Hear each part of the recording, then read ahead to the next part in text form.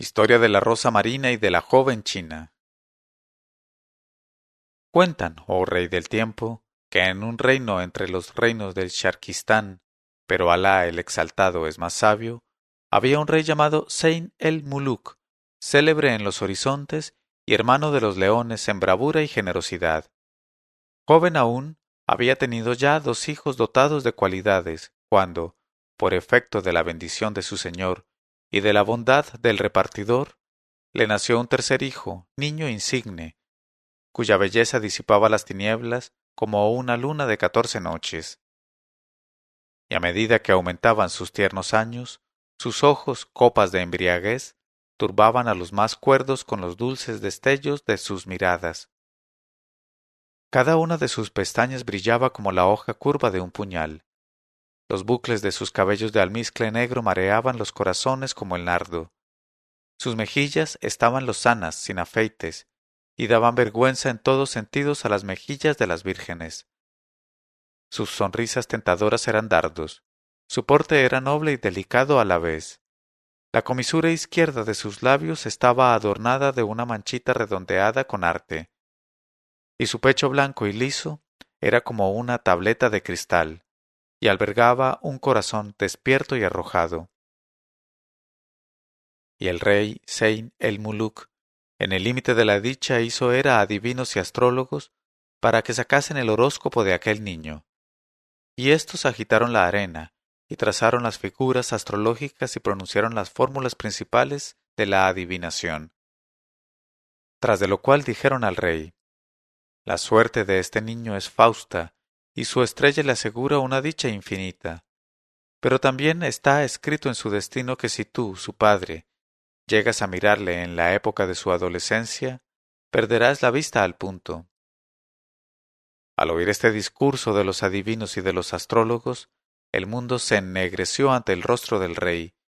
y mandó retirar de su presencia al niño, y ordenó a su visir que le llevara, así como a su madre, a un palacio alejado, de modo que jamás pudiese encontrarle en su camino. Y el visir contestó con el oído y la obediencia, y ejecutó puntualmente la orden de su amo. Y pasaron años y años, y el hermoso vástago del jardín del sultanato, que había recibido de su madre cuidados de una delicadeza perfecta, perdeó de salud, de virtud y de belleza. Pero como jamás puede borrarse lo escrito por el destino, el joven príncipe Nurjihán montó un día en su corcel y se lanzó al bosque de caza, y el rey Zeyn el-Muluk también había salido aquel día a cazar gamos. Y quiso la fatalidad que, no obstante toda la inmensidad de aquella selva, pasara él junto a su hijo, y sin reconocerle se posó en el joven su mirada, y al instante desapareció de sus ojos la facultad de ver, y el rey hubo de tornarse prisionero del reino de la noche. Y comprendiendo entonces que su ceguera se debía al encuentro con el joven jinete, y que aquel joven jinete no podía ser más que su hijo, dijo llorando: De ordinario los ojos del padre que mira a su hijo se tornan más luminosos, pero los míos han cegado para siempre por voluntad de la suerte. Tras de lo cual hizo convocar en su palacio a los médicos más eminentes del siglo, y a los que en el saber superaban a Ibn Sina, y los consultó acerca del modo de curar su ceguera, y todos, después de concertarse e interrogarse, convinieron en declarar al rey que aquella ceguera no era curable por los procedimientos ordinarios, y añadieron: El único remedio que te queda para recobrar la vista es tan difícil de obtenerse que resulta preferible no pensar en él siquiera, porque se trata de la rosa marina cultivada por la joven de China. En este momento de su narración, Sherazada vio aparecer la mañana y se calló discretamente.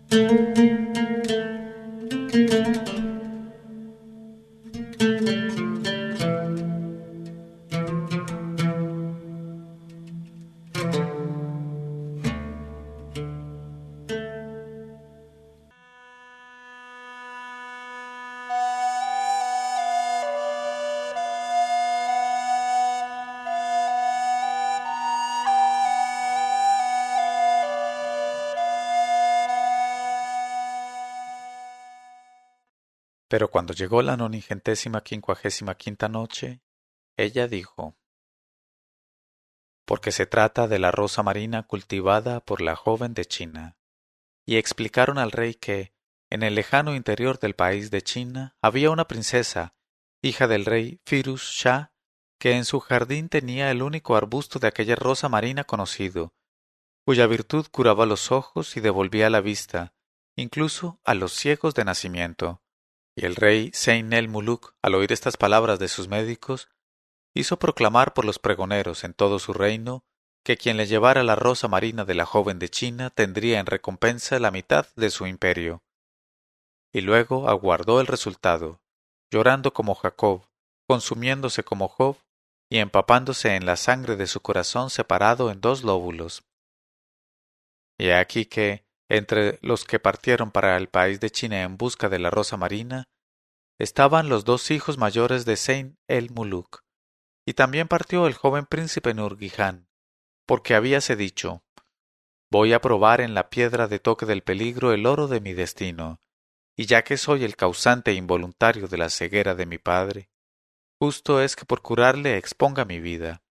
Y el príncipe Nurgihan, aquel sol del cuarto cielo, montó en su corcel, ágil como el viento, a la hora en que la luna, viajera montada en el negro palafrén de la noche,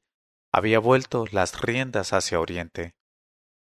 Y viajó durante días y meses atravesando llanuras y desiertos, y soledades donde no había otra presencia que la de Alá y la de la hierba salvaje,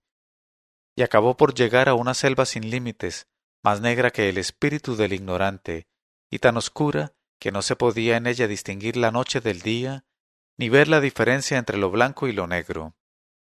Y Nurgihan, cuyo brillante rostro iluminaba por sí solo las tinieblas, avanzaba con corazón de acero por aquella selva de árboles que, en ciertos parajes, ostentaban a manera de frutos cabezas de seres animados que se ponían a bromear y a reír y caían al suelo, en tanto que, en otras ramas, se abrían crujiendo unas frutas que parecían pucheros de barro, y dejaban escapar de su cavidad pájaros con ojos de oro. Y he aquí que de pronto se encontró frente a frente con un viejo geni, semejante a una montaña, sentado en el tronco de un enorme algarrobo, y le abordó con la zalema, e hizo salir de la caja de rubíes de su boca algunas palabras que se asimilaron al espíritu del geni como el azúcar a la leche. Y el geni, conmovido por la hermosura de aquella tierna planta del jardín de la elevación, le invitó a descansar junto a él. Y Nurgihan se apeó del caballo, y tomó de su alforja un pastel de manteca derretida con azúcar y harina flor, y se lo ofreció en prueba de amistad al geni, que lo aceptó, y sólo tuvo con ello para un bocado. Y quedó tan satisfecho de aquel alimento que saltó de alegría y dijo: este alimento de los hijos de Adán me da más gusto que si me hubiesen regalado el azufre rojo que sirve de piedra al anillo de nuestro señor Soleimán. Y estoy tan entusiasmado por Alá, que si cada pelo mío se convirtiera en 100.000 lenguas, y cada una de esas lenguas se dedicara a alabarte, aún no expresaría yo la gratitud que por ti siento. Pídeme, pues, en cambio, cuanto quieras, y lo cumpliré sin tardanza. De no hacerlo así, mi corazón parecería un plato que cayera desde lo alto de una terraza y se rompiera en añicos. Y Nurgihan dio gracias al geni por sus amables palabras y le dijo: oh jefe de los gen y corona suya, oh guardián celoso de esta selva, puesto que me permites formular un deseo, helo aquí. Sencillamente pídote que me hagas llegar sin tardanza ni dilación al reino del rey Firuz Shah, donde cuento con coger la rosa marina de la joven china. Al oír estas palabras, el geni guardián de la selva lanzó un frío suspiro, se golpeó la cabeza a dos manos y perdió el conocimiento. Y Nurgihan le prodigó los cuidados más delicados,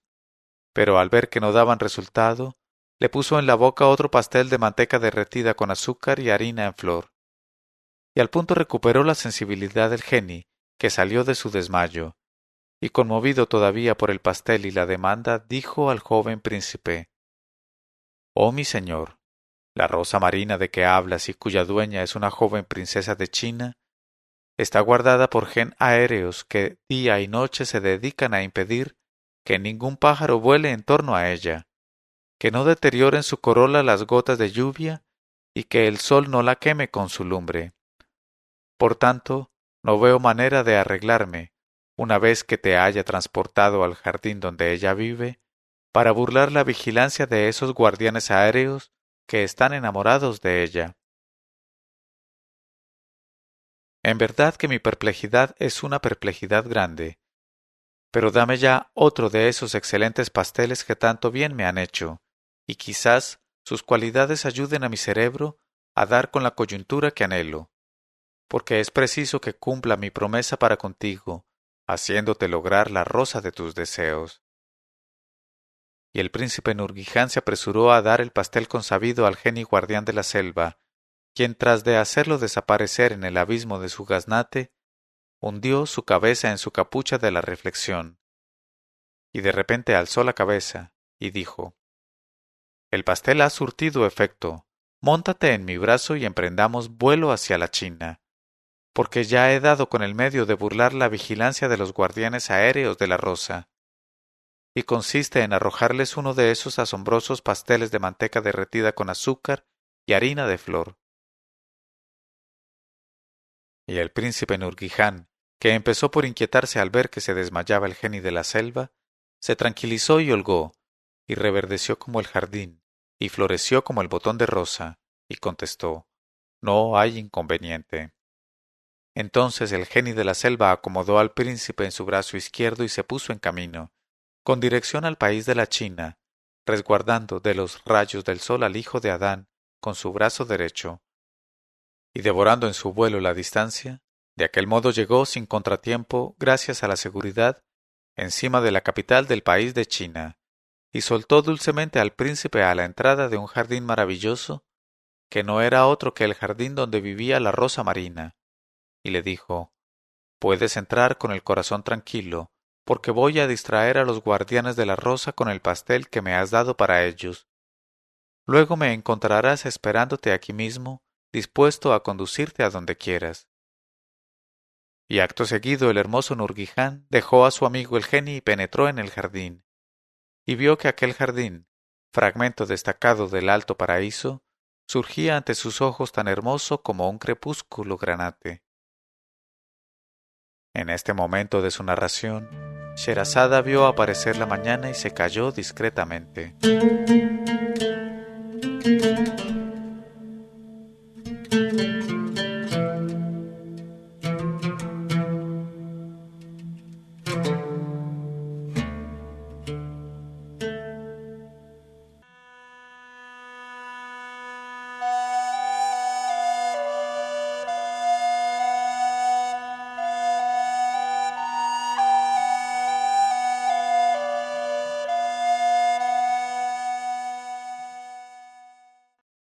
Pero cuando llegó la 95ª noche, ella dijo: y vio que aquel jardín, fragmento destacado del alto paraíso, surgía ante sus ojos tan hermoso como un crepúsculo granate, y en medio de aquel jardín había un anchuroso pilón de agua de rosas hasta los bordes, y en el centro de aquel pilón precioso se alzaba, única en su tallo, una flor de color rojo de fuego muy abierta, y era la rosa marina. ¡Oh, qué admirable era! Sólo el ruiseñor podría hacer su verdadera descripción.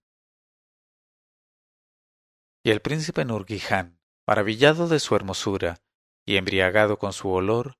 comprendió desde luego que una rosa semejante debía estar dotada de las más milagrosas virtudes, y sin vacilar se quitó sus vestidos, entró en el agua perfumada y fue a arrancar el rosal entero con su única flor. Luego, enriquecido con aquella delicada carga, el jovenzuelo volvió al borde del pilón, se secó y se vistió a la sombra de los árboles, y ocultó la planta bajo su manto, mientras las aves, escondidas en los cañaverales, contaban en su lenguaje a los arroyos el robo de la rosa milagrosa y de su arbolillo. Pero no quiso él alejarse de aquel jardín sin haber visitado el encantador pabellón que se erguía a orillas del agua, y que estaba enteramente construido con cornalinas del Yemen. y avanzó por el lado de aquel pabellón y entró en él denodadamente. Y se encontró en una sala de la más armoniosa arquitectura, decorada con arte perfecto y de hermosas proporciones. Y en medio de aquella sala había un lecho de marfil enriquecido de pedrerías, alrededor del cual caían cortinas bordadas hábilmente. Y Nurguiján, sin vacilar, se dirigió al lecho, entreabrió las cortinas y se quedó inmóvil de admiración al ver, acostada en los cojines, a una delicada jovenzuela, sin otro traje ni ornamento que su propia belleza, y estaba sumida en un profundo sueño, sin sospechar que, por primera vez en su vida, unos ojos humanos la contemplaban sin el velo del misterio, y sus cabellos aparecían en desorden, y su manita regordeta, con 5 hoyuelos, se posaba perezosamente en su frente, y la negrura de la noche habíase refugiado en su cabellera color de almizcle, mientras las hermanas de las Pléyades se ocultaban detrás del velo de las nubes al ver el rosario luminoso de sus dientes. Y el espectáculo de la belleza de aquella jovenzuela de China, que se llamaba Cara de Lirio, produjo tanto efecto en el príncipe Nurguiján que se cayó privado de sentido. Pero no tardó en recobrar el conocimiento, y lanzando un profundo suspiro, se acercó a la almohada de la hermosa que le hechizaba, y no pudo por menos de recitar estos versos. Cuando duermes en la púrpura, tu faz clara es como la aurora, y tus ojos cual los cielos marinos. Cuando tu cuerpo, vestido de narcisos y de rosas, se pone de pie y se alarga estirado, no le igualaría la palmera que crece en Arabia. Cuando tus finos cabellos, donde arden pedrerías, caen a plomo se despliegan ligeros, ninguna seda valdría lo que su trama natural. Tras de lo cual, queriendo dejar a la bella durmiente un indicio de su entrada en aquel lugar, le puso al dedo un anillo que llevaba y le quitó del suyo la sortija que llevaba ella poniéndosela en su propio dedo. Y salió entonces del pabellón sin despertarla recitando estos versos. Abandono este jardín llevando en mi corazón, como el tulipán sangriento, la herida del amor. Desgraciado el que sale del jardín del mundo sin llevarse ninguna flor en la orla de su traje. Y fue en busca del geni guardián de la selva, que le esperaba a la puerta del jardín, y le rogó que le transportara sin tardanza al reino del rey Sein el Meluk, al Sharkistán. Y el geni contestó, oír es obedecer, pero no sin que antes me hayas dado otro pastel. Y Nurguiján le dio el último pastel que le quedaba ya, y al punto le tomó el geni en su brazo izquierdo y partió con él en carrera aérea hacia el Sharkistán. Y llegaron sin contratiempo al reino del rey ciego Sein el Meluk, y cuando aterrizaron, dijo el geni al hermoso Nurguiján, oh capital de mi vida y de mi alegría, no quiero abandonarte sin dejarte una prueba de mi abnegación. Toma este mechón de pelo que acabo de arrancarme de la barba para ti. Y cada vez que necesites de mí, no tendrás más que quemar uno de estos pelos, y estaré inmediatamente entre tus manos. Y tras de hablar así, el geni besó la mano que le había alimentado, y se fue por su camino. En cuanto a Nurguiján, se apresuró a subir al palacio de su padre, después de pedir audiencia y anunciar que llevaba la curación. Y cuando fue introducido a presencia del rey ciego, sacó de debajo de su manto la planta milagrosa y se la entregó. Y no bien se acercó el rey a los ojos de la rosa marina, de un olor y una hermosura que transportaban el alma de los espectadores, sus ojos se tornaron, en aquella hora y en aquel instante, luminosos como estrellas. Entonces, en el límite de la alegría y de la gratitud, el rey besó en la frente a su hijo Nurguiján y le estrechó contra su pecho manifestándole la más viva ternura. Y mandó publicar por todo el reino que, para en adelante, repartía el imperio entre él y su hijo menor, Nurguiján, y dio las órdenes necesarias para que, durante un año entero, se celebrasen fiestas que tuviesen abierta para todos sus súbditos, ricos y pobres, la puerta de la alegría y del placer, y cerrada la de la tristeza y de la pena. Después Nurguiján, convertido en el preferido de su padre, que en lo sucesivo podría mirarle sin peligro de perder la vista, pensó en trasplantar la rosa marina para que no muriese,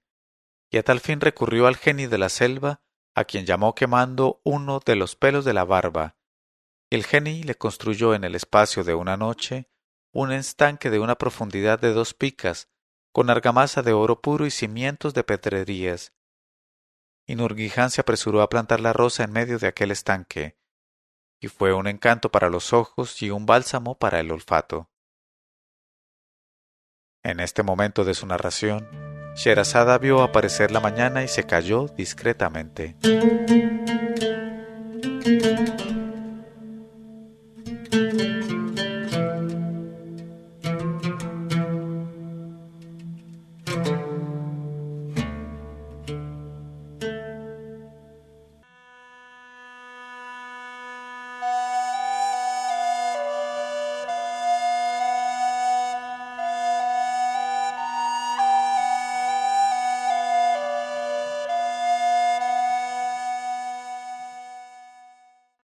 Pero cuando llegó la 957ª noche, ella dijo, y fue un encanto para los ojos y un bálsamo para el olfato. Sin embargo, a pesar de la curación del rey, los 2 hijos mayores, que se habían vuelto con la nariz alargada, pretendieron que aquella rosa marina no estaba dotada de virtudes milagrosas y que el rey había recobrado la vista solo merced a la hechicería y a la intervención en aquel asunto del demonio lapidado. Pero su padre el rey, furioso por sus alegatos y descontento de su falta de discernimiento, los reunió en presencia de su hermano Nurguiján y les pronunció un discurso severo y les dijo: ¿Por qué dudáis del efecto de esta rosa en mi vista? Entonces, ¿no creéis que Alá el Altísimo pueda poner la curación en el corazón de una rosa, cuando puede hacer de una mujer un hombre y de un hombre una mujer? Escuchad, por cierto, ahora que viene a punto, lo que le sucedió a la hija de un rey de la India. Y dijo: En la antigüedad del tiempo había un rey de la India que poseía en su harén 100 mujeres hermosas y jóvenes, cogidas entre millares de jovenzuelas que no tenían igual en los palacios de los reyes. Pero ninguna concebía de él ni paría, y aquello tenía triste y apenado al rey de la India, que ya estaba viejo y encorvado por la edad. Pero, al fin, por obra de la omnipotencia de Alá, la más joven de las esposas del rey se quedó encinta, y después de 9 meses echó al mundo una hija muy hermosa y de un aspecto verdaderamente feérico. Y su madre, por temor a que el rey se apenara al ver que no tenía un hijo varón, hizo correr el rumor de que la niña recién nacida era un niño, y se puso de acuerdo con los astrólogos para hacer creer al rey que no convenía viese a aquel niño antes de los 10 años. Cuando la pequeña, que crecía en belleza, llegó a la edad en que su padre podía verle por fin, su madre le hizo las recomendaciones necesarias y le explicó cómo debía conducirse para hacerse pasar por un muchacho. Y la chiquilla, a quien Alá había dotado de listeza y de inteligencia, comprendió perfectamente las instrucciones de su madre y se amoldó a ellas en toda ocasión. E iba y venía por los aposentos reales vestida de chico y comportándose como si fuese realmente del sexo masculino. Y su padre el rey, de día en día se regocijaba de la hermosura del niño a quien creía varón. Y cuando aquel presunto hijo alcanzó la edad de 15 años, el rey decidió casarle con una princesa, hija de un rey vecino, y se concertó el matrimonio.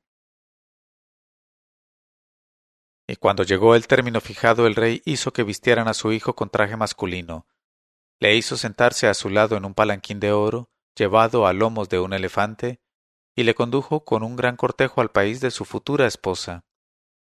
Y en aquella circunstancia tan difícil, el joven príncipe, que era interiormente una princesa, tan pronto lloraba como reía. Una noche en que el cortejo se había detenido en una selva frondosa, la joven princesa salió de su palanquín y se alejó entre los árboles para satisfacer una necesidad de que hasta las princesas son esclavas. Y he aquí que se encontró frente a frente con un genio muy hermoso, que estaba sentado bajo un árbol y era el guardián de aquella selva. Y el genio, deslumbrado por la belleza de la joven, la saludó cortésmente,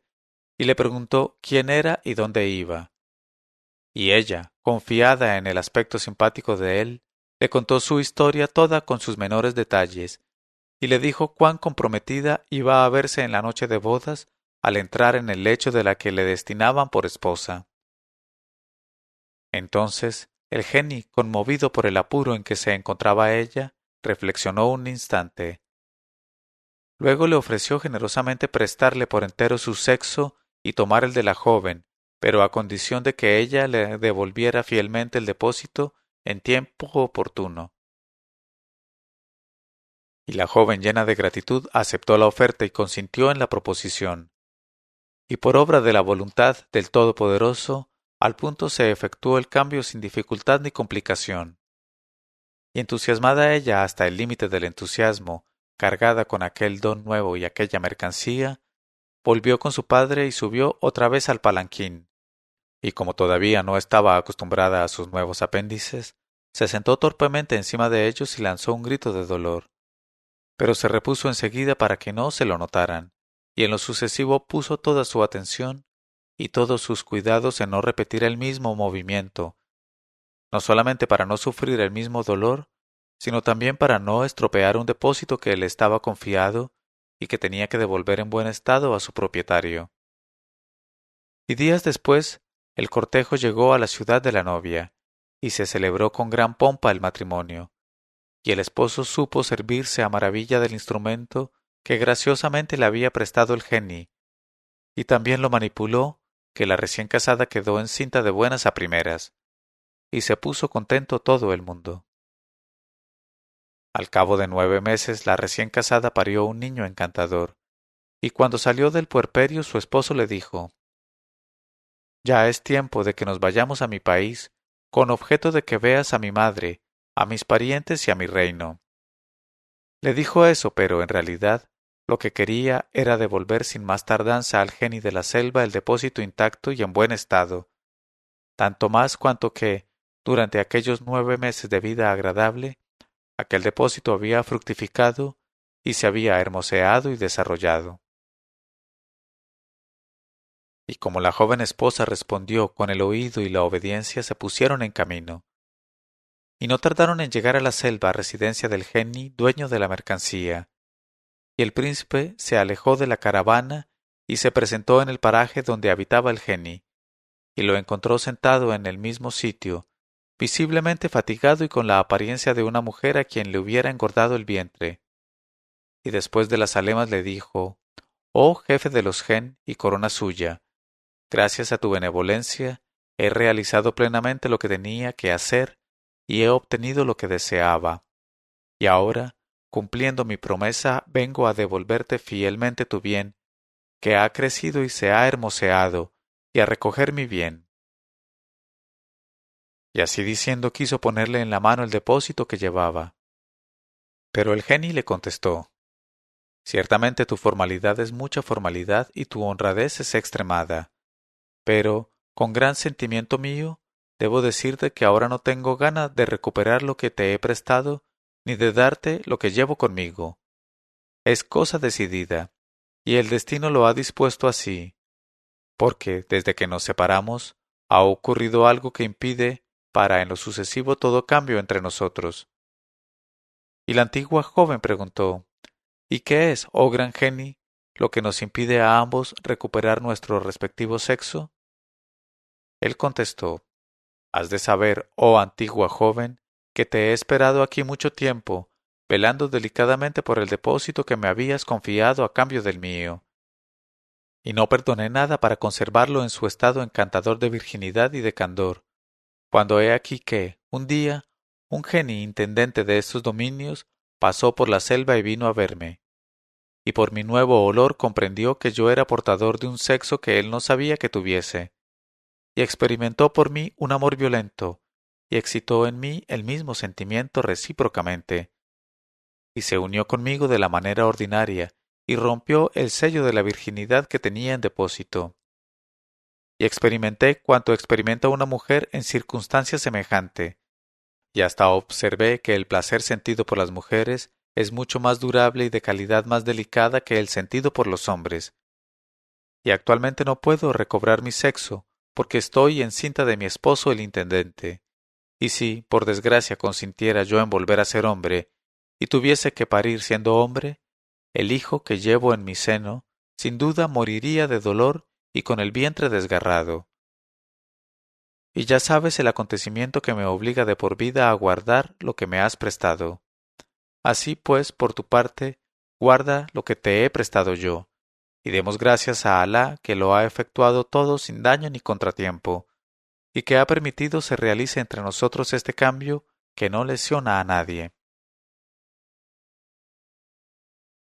Y el rey, tras de contar esta historia a sus dos hijos mayores delante de su hermano Nurgihan, continuó: Así pues, nada es imposible para la omnipotencia del Creador. Y él, que de tal suerte ha podido convertir a una joven en un joven y a un genivarón en mujer encinta, también ha podido poner la curación de mi vista en el corazón de una rosa.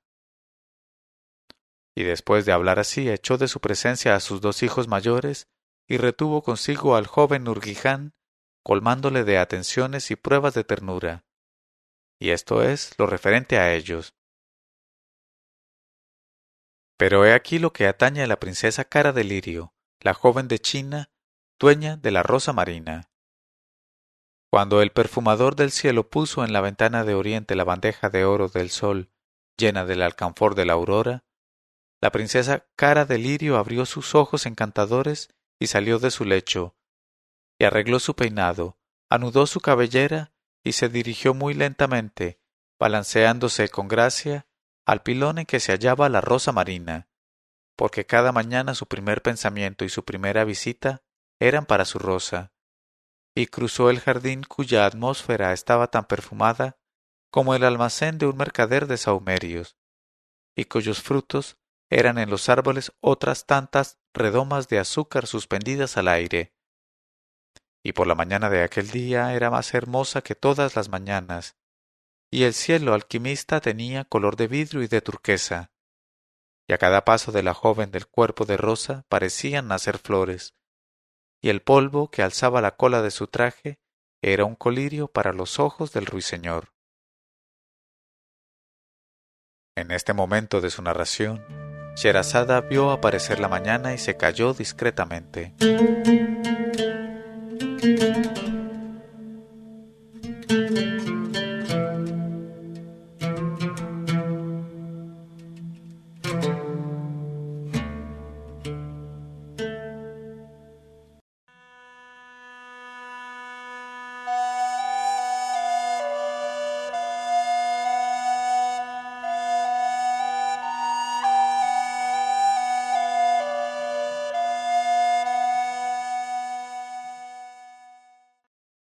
Pero cuando llegó la 958ª noche, ella dijo: y el polvo que alzaba la cola de su traje era un colirio para los ojos del ruiseñor. Y llegó de aquel modo al borde del pilón, y posó los ojos en el sitio que ocupaba su querida rosa. Pero no vio ni rastro de ella y no percibió su olor. Entonces, aniquilada de dolor, estuvo a punto de disolverse como el oro en el crisol, y de amustiarse como un capullo a impulso del simún de la pena. Y en el mismo momento, para colmo de desdicha, observó que el anillo que llevaba al dedo era un anillo extraño, y que había desaparecido la sortija que llevaba desde hacía años.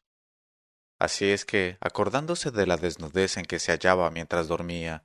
y pensando que los ojos de un extraño habían violado impunemente todo el misterio encantador de su persona, quedó sumida en un océano de confusión, y volvió a toda prisa a su pabellón de rubíes y se estuvo llorando sola todo el día, tras de lo cual, con la reflexión le asaltaron pensamientos razonables y se dijo: ciertamente es falso el refrán que dice: no se pueden seguir las huellas de lo que no deja huellas, porque si se siguen no se deja huella tras de sí mismo. Y asimismo nada hay tampoco más embustero que este otro refrán: cuando se busca un objeto perdido, es preciso que uno mismo se pierda para encontrarlo. Porque yo, tan débil y tan joven como soy, quiero desde este instante por Alá ponerme en busca del raptor de mi rosa y conocer el motivo de su latrocinio,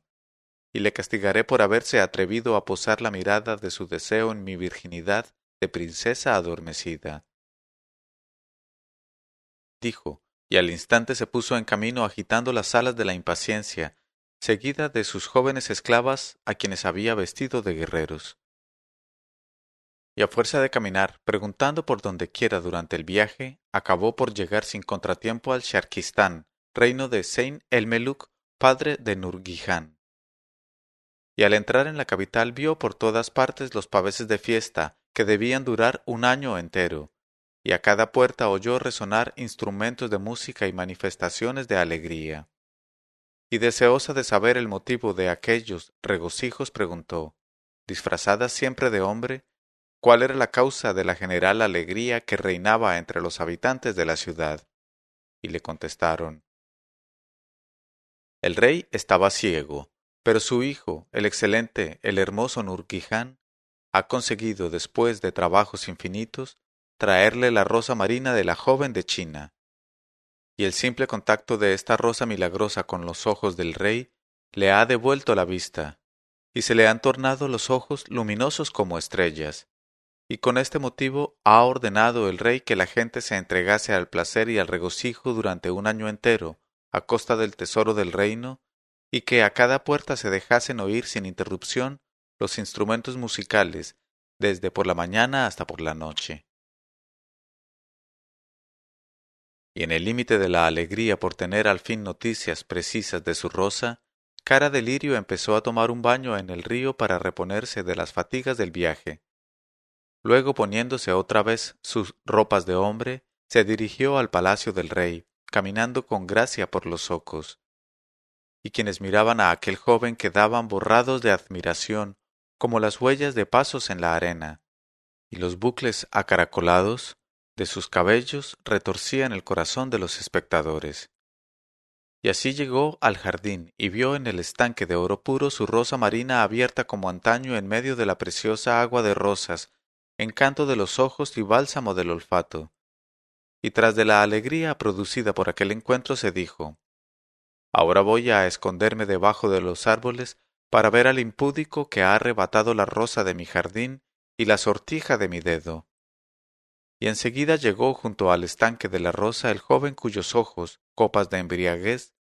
turbaban a los más cuerdos con los dulces destellos de sus miradas,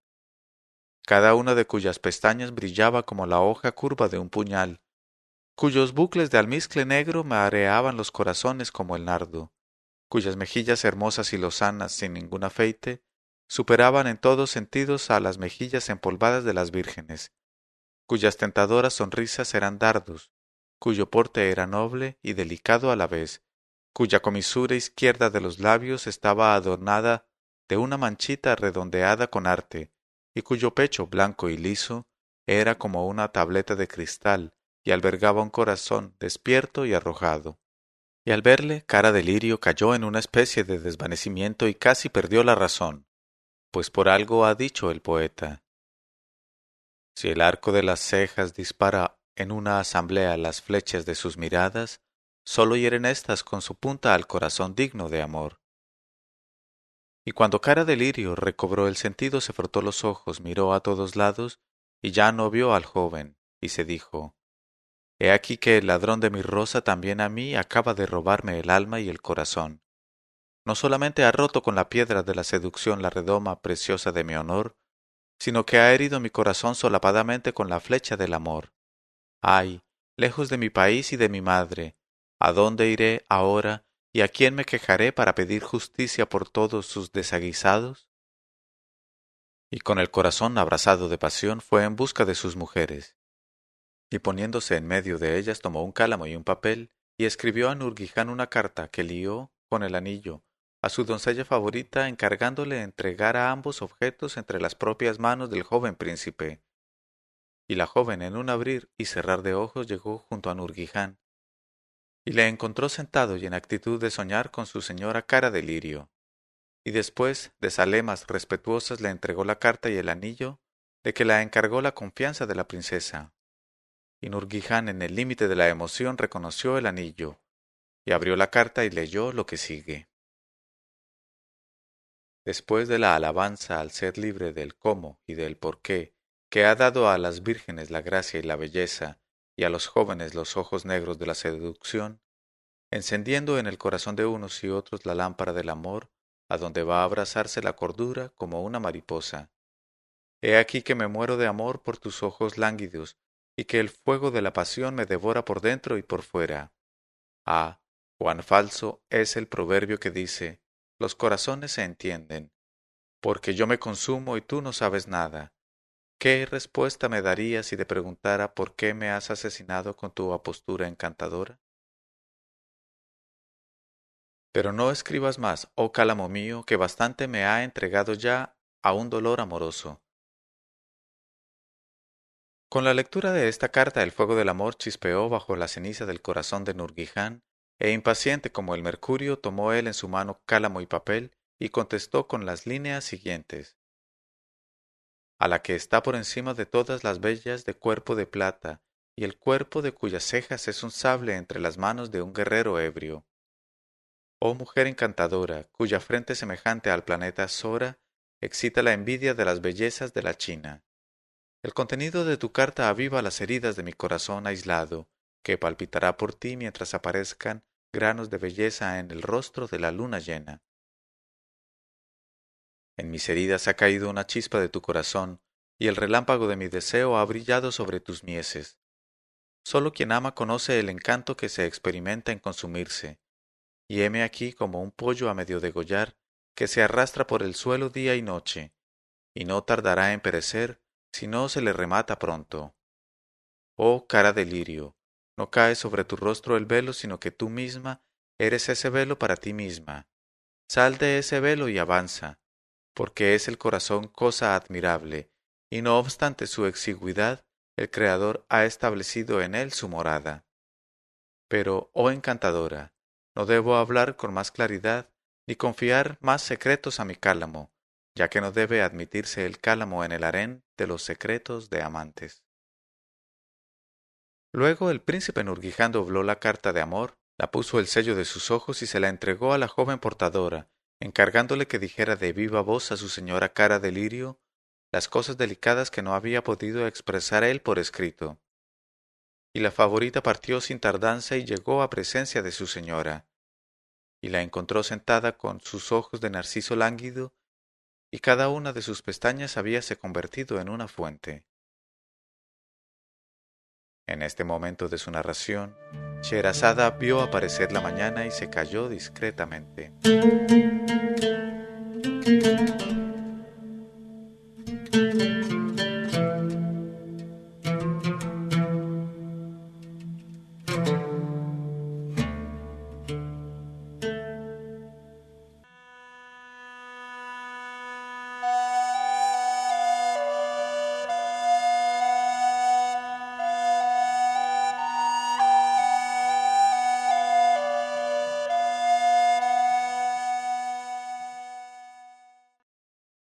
Pero cuando llegó la 959ª noche, ella dijo, y la encontró sentada con sus ojos narciso lánguido, y cada una de sus pestañas habíase convertido en una fuente, y la abordó sonriendo, y le dijo, Oh rosa del zarzal de la alegría, ojalá recaiga sobre mí la causa que te impulsa a lavar con lágrimas preciosas la flor de tu rostro, de modo que estés satisfecha y risueña. He aquí que te traigo una buena noticia.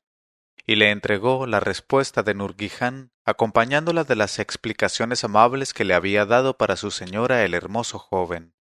Y cuando Cara de Lirio se enteró de la carta y oyó de boca de su favorita las cosas delicadas que no había podido expresar por escrito el hermoso raptor Nurguiján, se levantó consolada y permitió a sus doncellas que la arreglaran y la aderezaran y la vistieran. Entonces aquellas jóvenes encantadoras pusieron a contribución toda su habilidad para hacer brillar a su señora. La peinaron y la perfumaron, pasando los peines por su cabellera con tanto arte que el almizcle de Tartaria evaporábase de envidia ante el buen olor que exhalaba ella, y los corazones bailaban en los pechos al ver la trenza espléndida que le caía hasta los riñones, trenzada como las palmas en los días de fiesta. y le pusieron luego al talle un ceñidor de muselina roja, cada hilo del cual estaba tejido para cazar corazones. Después la envolvieron en una gasa roja que dejaba ver el color del cuerpo, y en un calzón de amplitud real, de tejido más espeso, a propósito para subyugar al mundo. Y adornaron de perlas la raya que separaba sus cabellos, de modo que al verlo las estrellas de la Vía Láctea quedaron cubiertas de confusión. Y en su frente pusieron una brillante diadema, que la tornó tan brillante que podría creerse en la aparición de una nueva luna en el cielo.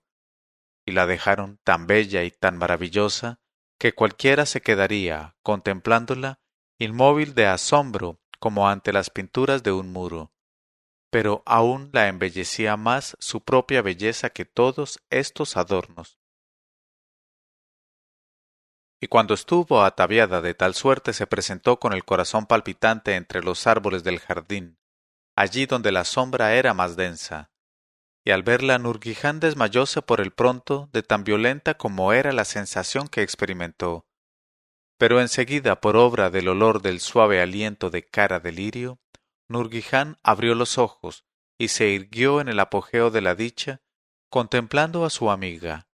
Y por su parte, Cara de Lirio encontró al joven tan conforme a la imagen que se había grabado ella en la hoja de su corazón,